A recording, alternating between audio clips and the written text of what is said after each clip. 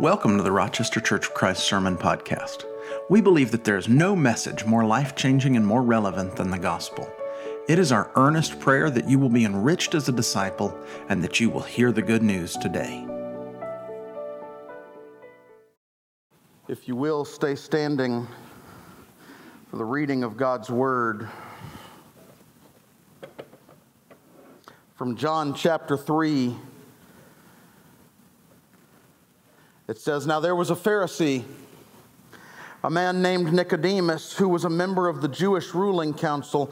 And he came to Jesus at night and said, 'Rabbi, we know that you're a teacher who has come from God.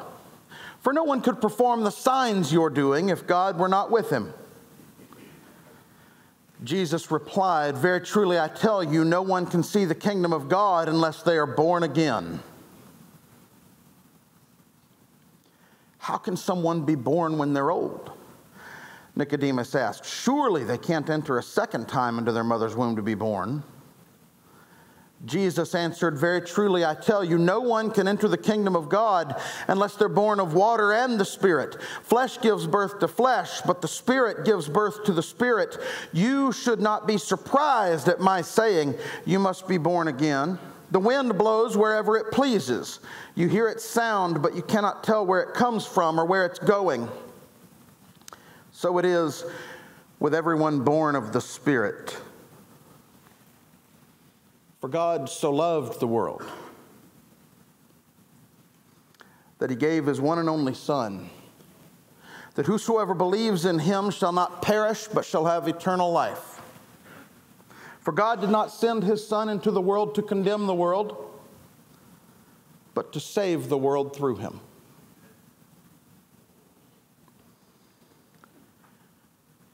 Our Father in heaven, holy is your name.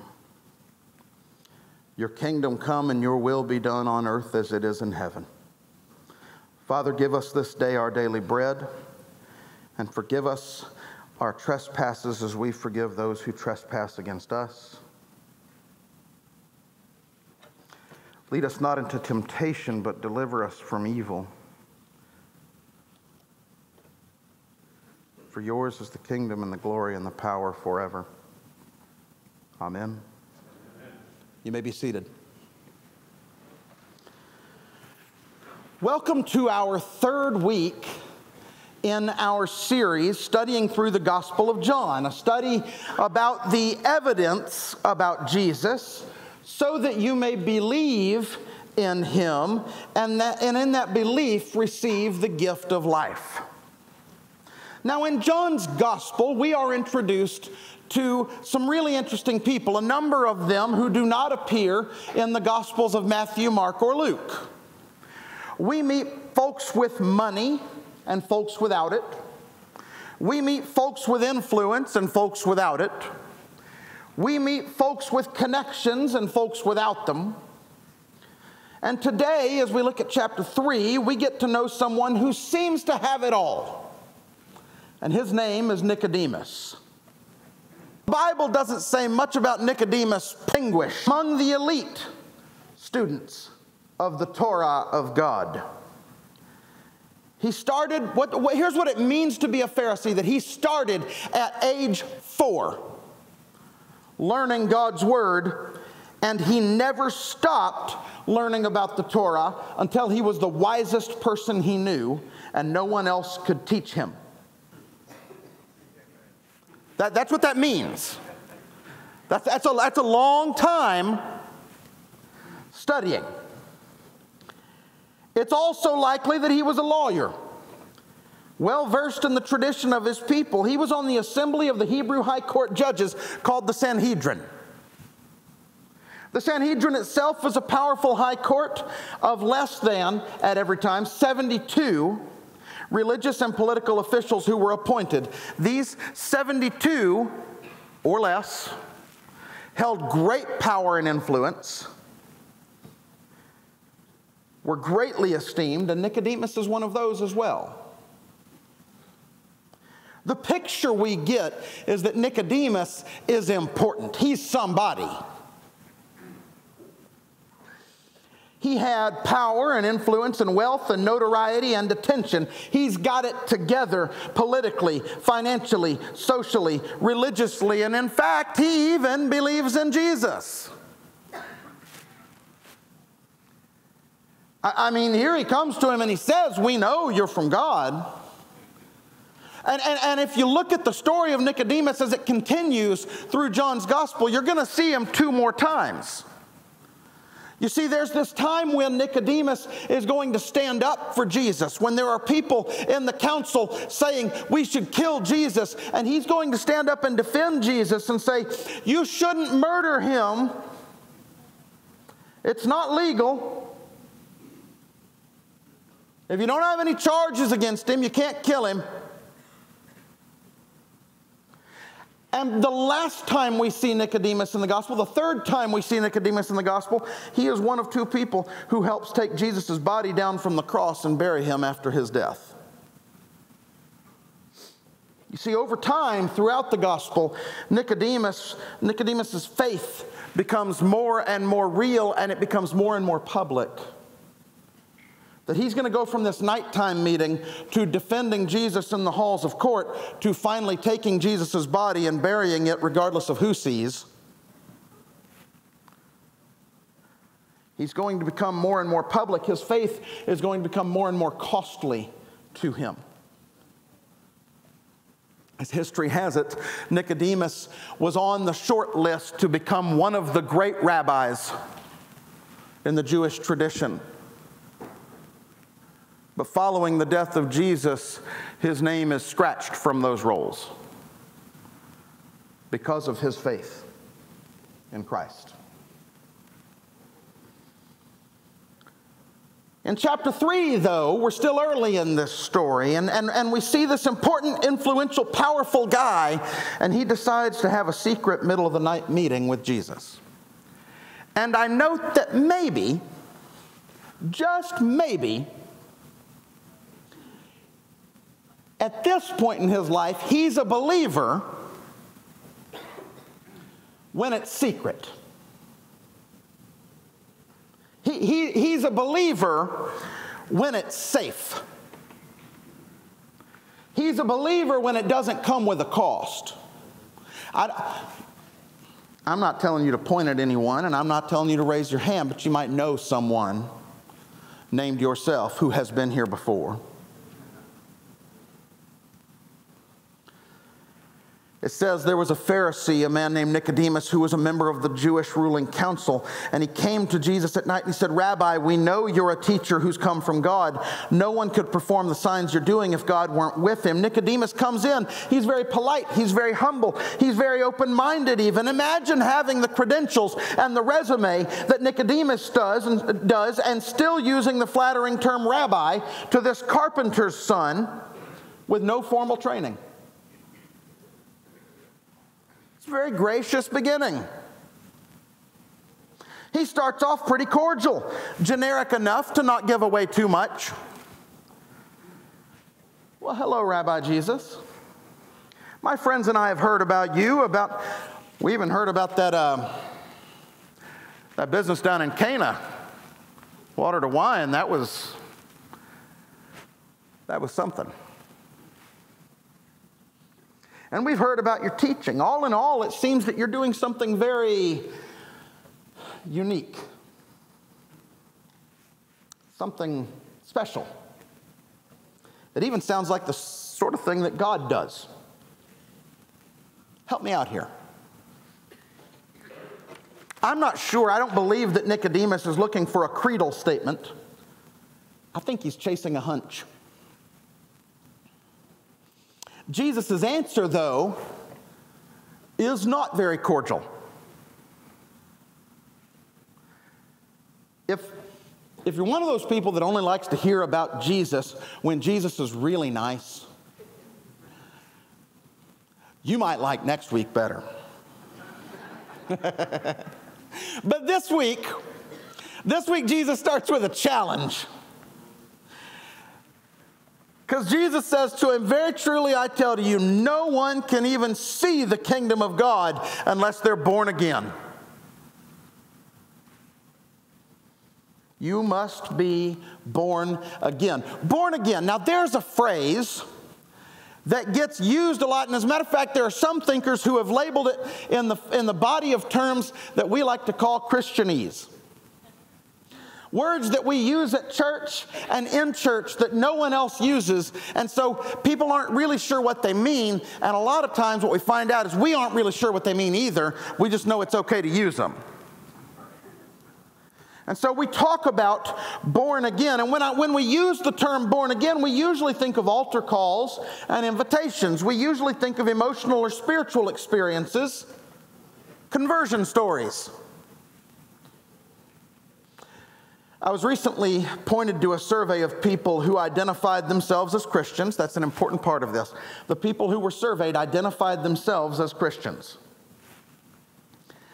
in which they were given a list of terms that they would be comfortable with using about themselves. These are Christians saying, yes, this word works for me. 86% of them identified themselves and said, you could call me the member of a church. I'm a member of a church. Okay, I'll be honest with you, that number was a little higher than I expected. All right, but 86% of them said, I'm a member of a church. You could say that about me.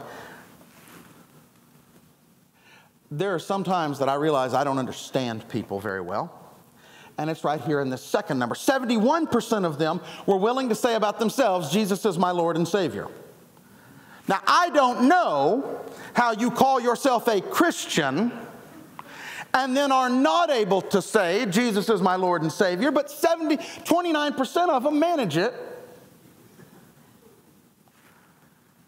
63% of them went on to say, yes, I'd claim the word saved about me.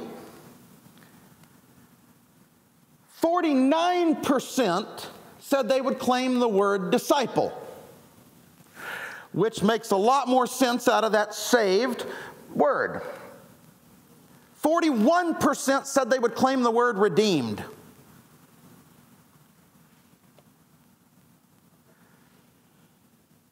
(23%). Less than 1 out of every 4 of these Christians would claim the phrase born again.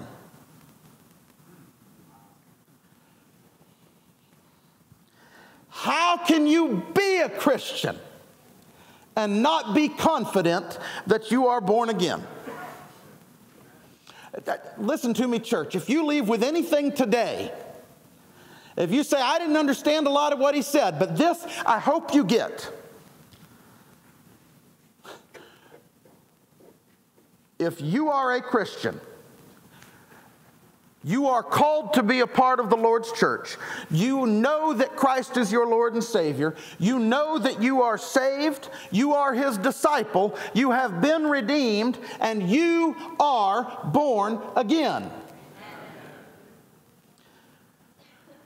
Now, what does that phrase mean then? If it's Christianese, what does it mean to be born again? The word born is not that tough. In Greek, that's the word geneo. And it means to be born. They nailed it. Okay, as far as translation goes, they got that one right. To be born. It means what you're thinking. To have a kid, to have been a kid, like to have a mom that bore you. That's what it means, to have gone through birth. New life. But it's the word that's translated again. The Greek word there is anothen. All right? Again is the tricky word. It's been translated again, but some of you may have other translations that have other words. All right? Some of you may have anew. Some of you may have from above. And you say, what in the world is going on with this word that it's kind of got these 3 possible meanings, and what does it mean? Well, here's what I'm going to do. I'm going to unpack each of these, and I'm going to let you see, hopefully very clearly, that you've been born again. Let's go with option 1, the one we're most familiar with, born again. All right? When we say that word again, anothen, it means it happened another time. All right? There are some things in the flesh that can only be done once. But in the Spirit, God is able to give you the chance to do again what you didn't think you could do but once. Did y'all follow me on that? In the flesh, it can only happen once. In the Spirit, God can give you another chance to do what you thought couldn't be done again. You see, it turns out that God is the God of second chances. That we can walk in again. That we can live in again. That we can try in again. How many of you love the God of again?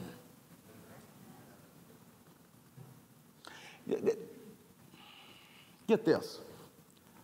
To be born again means to recognize that my last time is not my last time.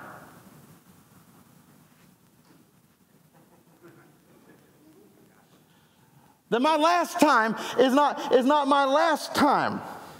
That my mistakes are not the end of me. That my failures are not fatal. That no matter how much I mess up in God, God gives me again. Because of His death and sacrifice, I am given new life. And when He said, "It is finished," He wasn't talking about His life. He was talking about my sin. We got half of y'all almost at church. I'm here and I'm feeling it. So just go ahead and preach, preacher. It's happening. Those sins are finished and paid for and covered in the blood of Christ. Being born again means that I accept what God offers in Jesus, and it's another chance. It's again. All right, now option 2. Born anew. The word anew in this context would mean that something is made new, something is changed. That there is something that right now isn't what it used to be. It's been made anew. That right now it's not what it used to be. To be born anew, you have to realize that your life right now is different than it used to be. And I would be remiss if I didn't tell you, I don't think you proved this at church. Anyone can act holy for an hour. Being born anew means that when I look at myself and where I am now and where I used to be, I can declare with all sincerity that I'm not who I used to be.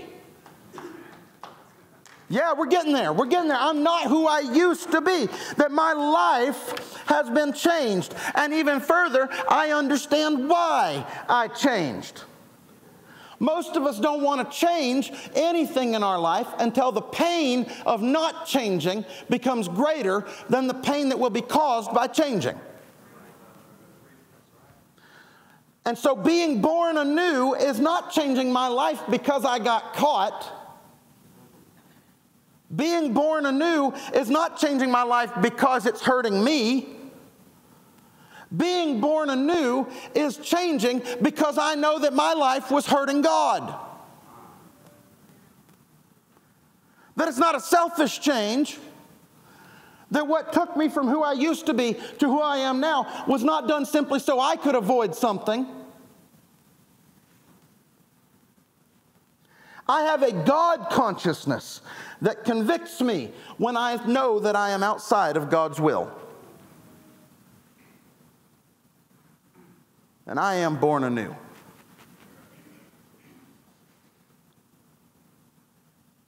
Let's look at that third one. being born from above. To be born from above means that there is something from outside of me, from above me, something higher than me that has acted on me.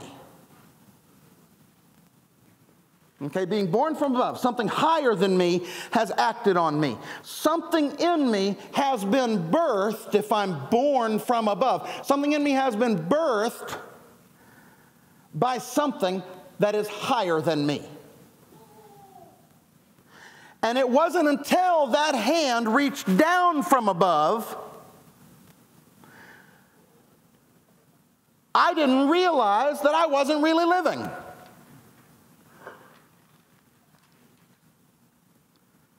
But if something up there, greater than me and higher than me and stronger than me, comes and touches my life, then I can do what I was made to do but never could.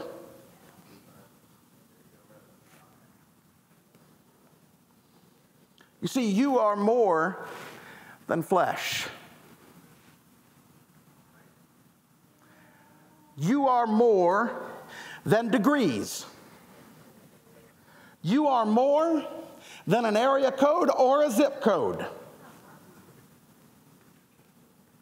It's funny the things we put our pride in. You are more than tax brackets. You are more than titles. You are more than salaries. You need something from up there to reach down in your life down here. You see, being born from above is not about what you know or what you earn or what you accomplish. It turns out none of that actually matters. Being born from above is about what God is doing. And a lot of time we can't see it because of our social position, our achievements, our wealth, and our reputation, and all of those things will close our eyes to it.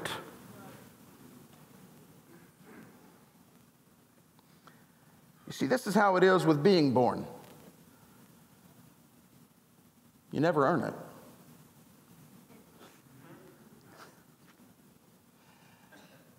Being born, that's a gift.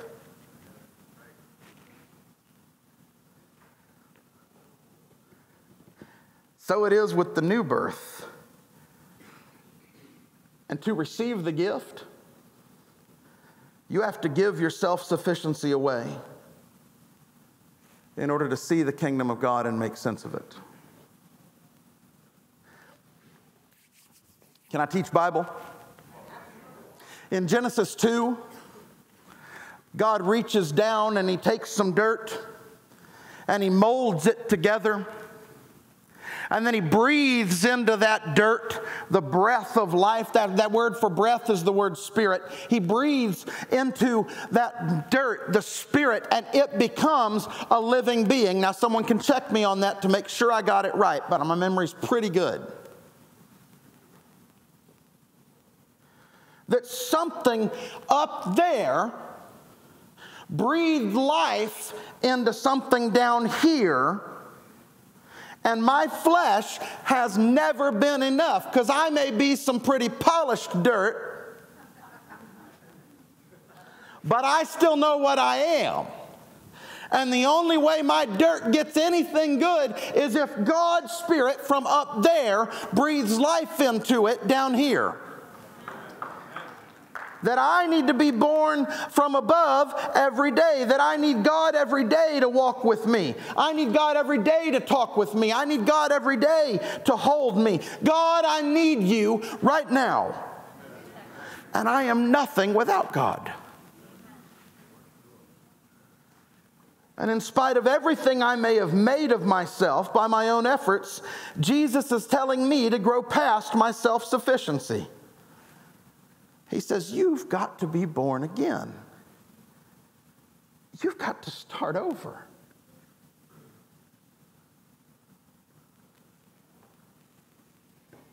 Long pause. Jesus waits. And finally, Nicodemus responds.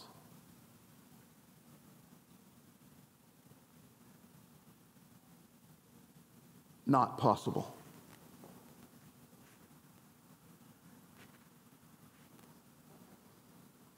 How can someone be born when they're old? Nicodemus asked, surely they can't enter a second time into their mother's womb to be born.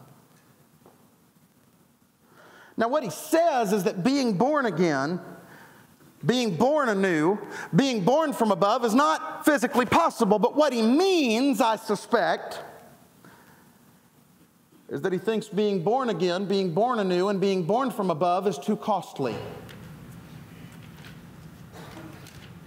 Give up self-sufficiency and start over.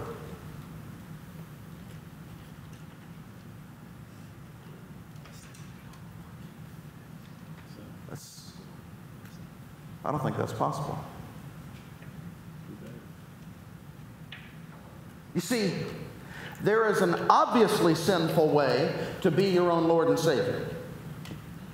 Okay, there is an obviously sinful way, Abby, to be your own Lord and Savior. I'm in control. God's not in control of me. I'm the one calling the shots. I'm doing whatever I want. Right? Make sense? But there is a much more subtle and, frankly, much more dangerous way to be your own Lord and Savior. I say more dangerous because, as a matter of fact, there's a much more acceptable religious way to be your own Lord and Savior.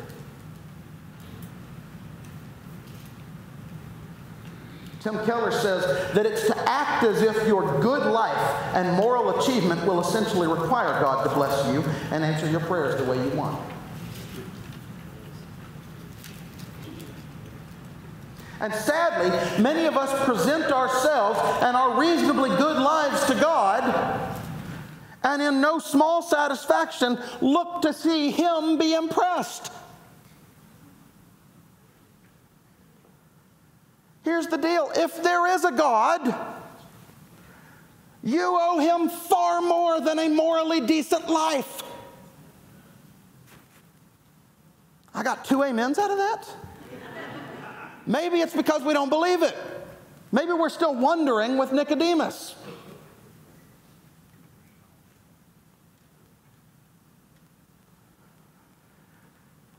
Jesus answered, very truly I tell you, no one can enter the kingdom of God unless they're born of water and spirit. Flesh gives birth to flesh. The waters there of birth. Those broken waters, those amniotic fluids, the water gives birth to flesh, but the Spirit gives birth to spirit. You shouldn't be surprised at my saying you must be born again, born anew, born from above. The wind blows wherever it pleases. But you can't tell where it comes from or where it's going. So it is with everyone born of the Spirit. You have to start over, Nicodemus. It's like the wind, this whole born again, born anew, born from above thing. It's like the wind. Jesus knows that Nicodemus recognizes the word play between wind and spirit. It's like the Spirit. Now, pay attention. This relationship with God thing is something we can't control. It's like the wind. Joe, you can't tell the wind where to go. Okay, let me get myself in trouble for a second. You can't tell the wind where not to go. That if God says, I'm going over there with them, and you say, no, not them. You don't get to tell God where to go and where not to go. You don't have any control over the wind. We don't control who's in and who's out. We can't control God's love or command God's salvation. Even more, if it's like the wind, and I can't tell where it's coming from or where it's going, then what God does is an experience, not an explanation. It's something I experience, but it's not something I explain very well.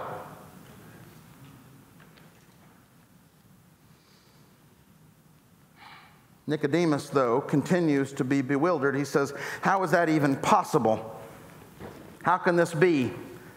And Jesus says to him, now you're Israel's teacher. You're one of the wisest. You started at 4 and you went until no one else could teach you. That's how wise you are, and you don't understand this? Very truly, I tell you, we speak of what we know and we testify to what we've seen, but still you people don't accept our testimony. I've spoken to you of earthly things and you don't believe. How then will you believe if I speak of heavenly things? No one's ever gone into heaven except the one who came from heaven, the Son of Man. And just as Moses lifted up the snake in the wilderness, so the Son of Man must be lifted up, and everyone who believes may have eternal life in him. Nicodemus, the only one who has access to the knowledge that you're asking about is me. I'm the only one who's come from God. You came from the Sanhedrin.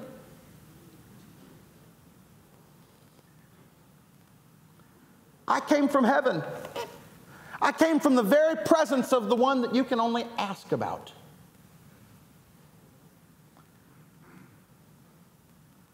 But you can't see him because you're in your own way. If you could make yourself nothing, you could see that God is lifting me up so that you could see him. Now, when Jesus says that he'll be lifted up, he's speaking of his crucifixion. He's speaking of emptying himself completely. And he connects it to a time when Moses lifted up a bronze snake. I know that you biblical scholars knew that that was from Numbers 21, verses 4 through 9, where the people of Israel are walking through the wilderness following the Exodus, and they start complaining. They're a little tired of walking around in the desert.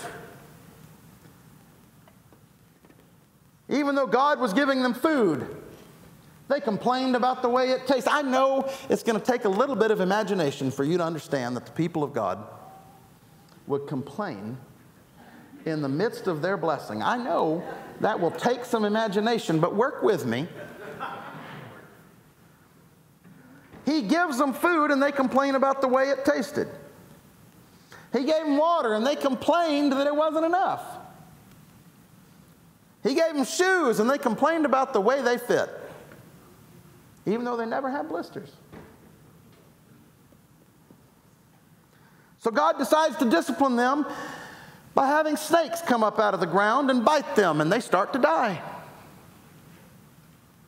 Heavy hand. Well, they're not dumb completely, because they quickly realize they need to repent, and they try that.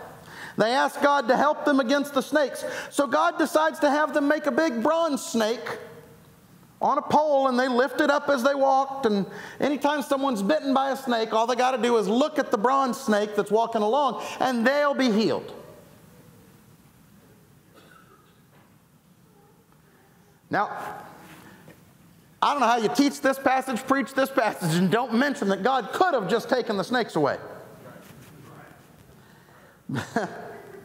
But he doesn't,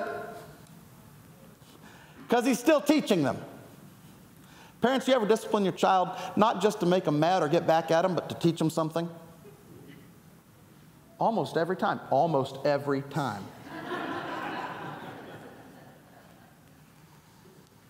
Cooper, I was honest. I said almost. I'm doing my best. He didn't take away the snakes, but he did provide them a way to be healed from the snake bite.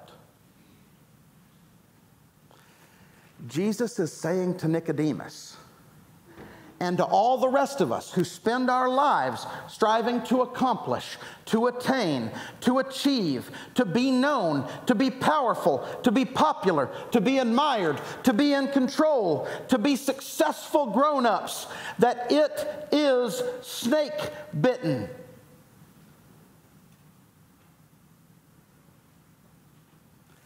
And that we're going to die from that venom unless we look to the one that God has lifted up, the one who emptied himself and became nothing, who gave up self-sufficiency. He's promising that all of us, if we would simply look to him, the one who gave himself away completely, then we who are dying can be saved. Because I promise you, the snakes are still around.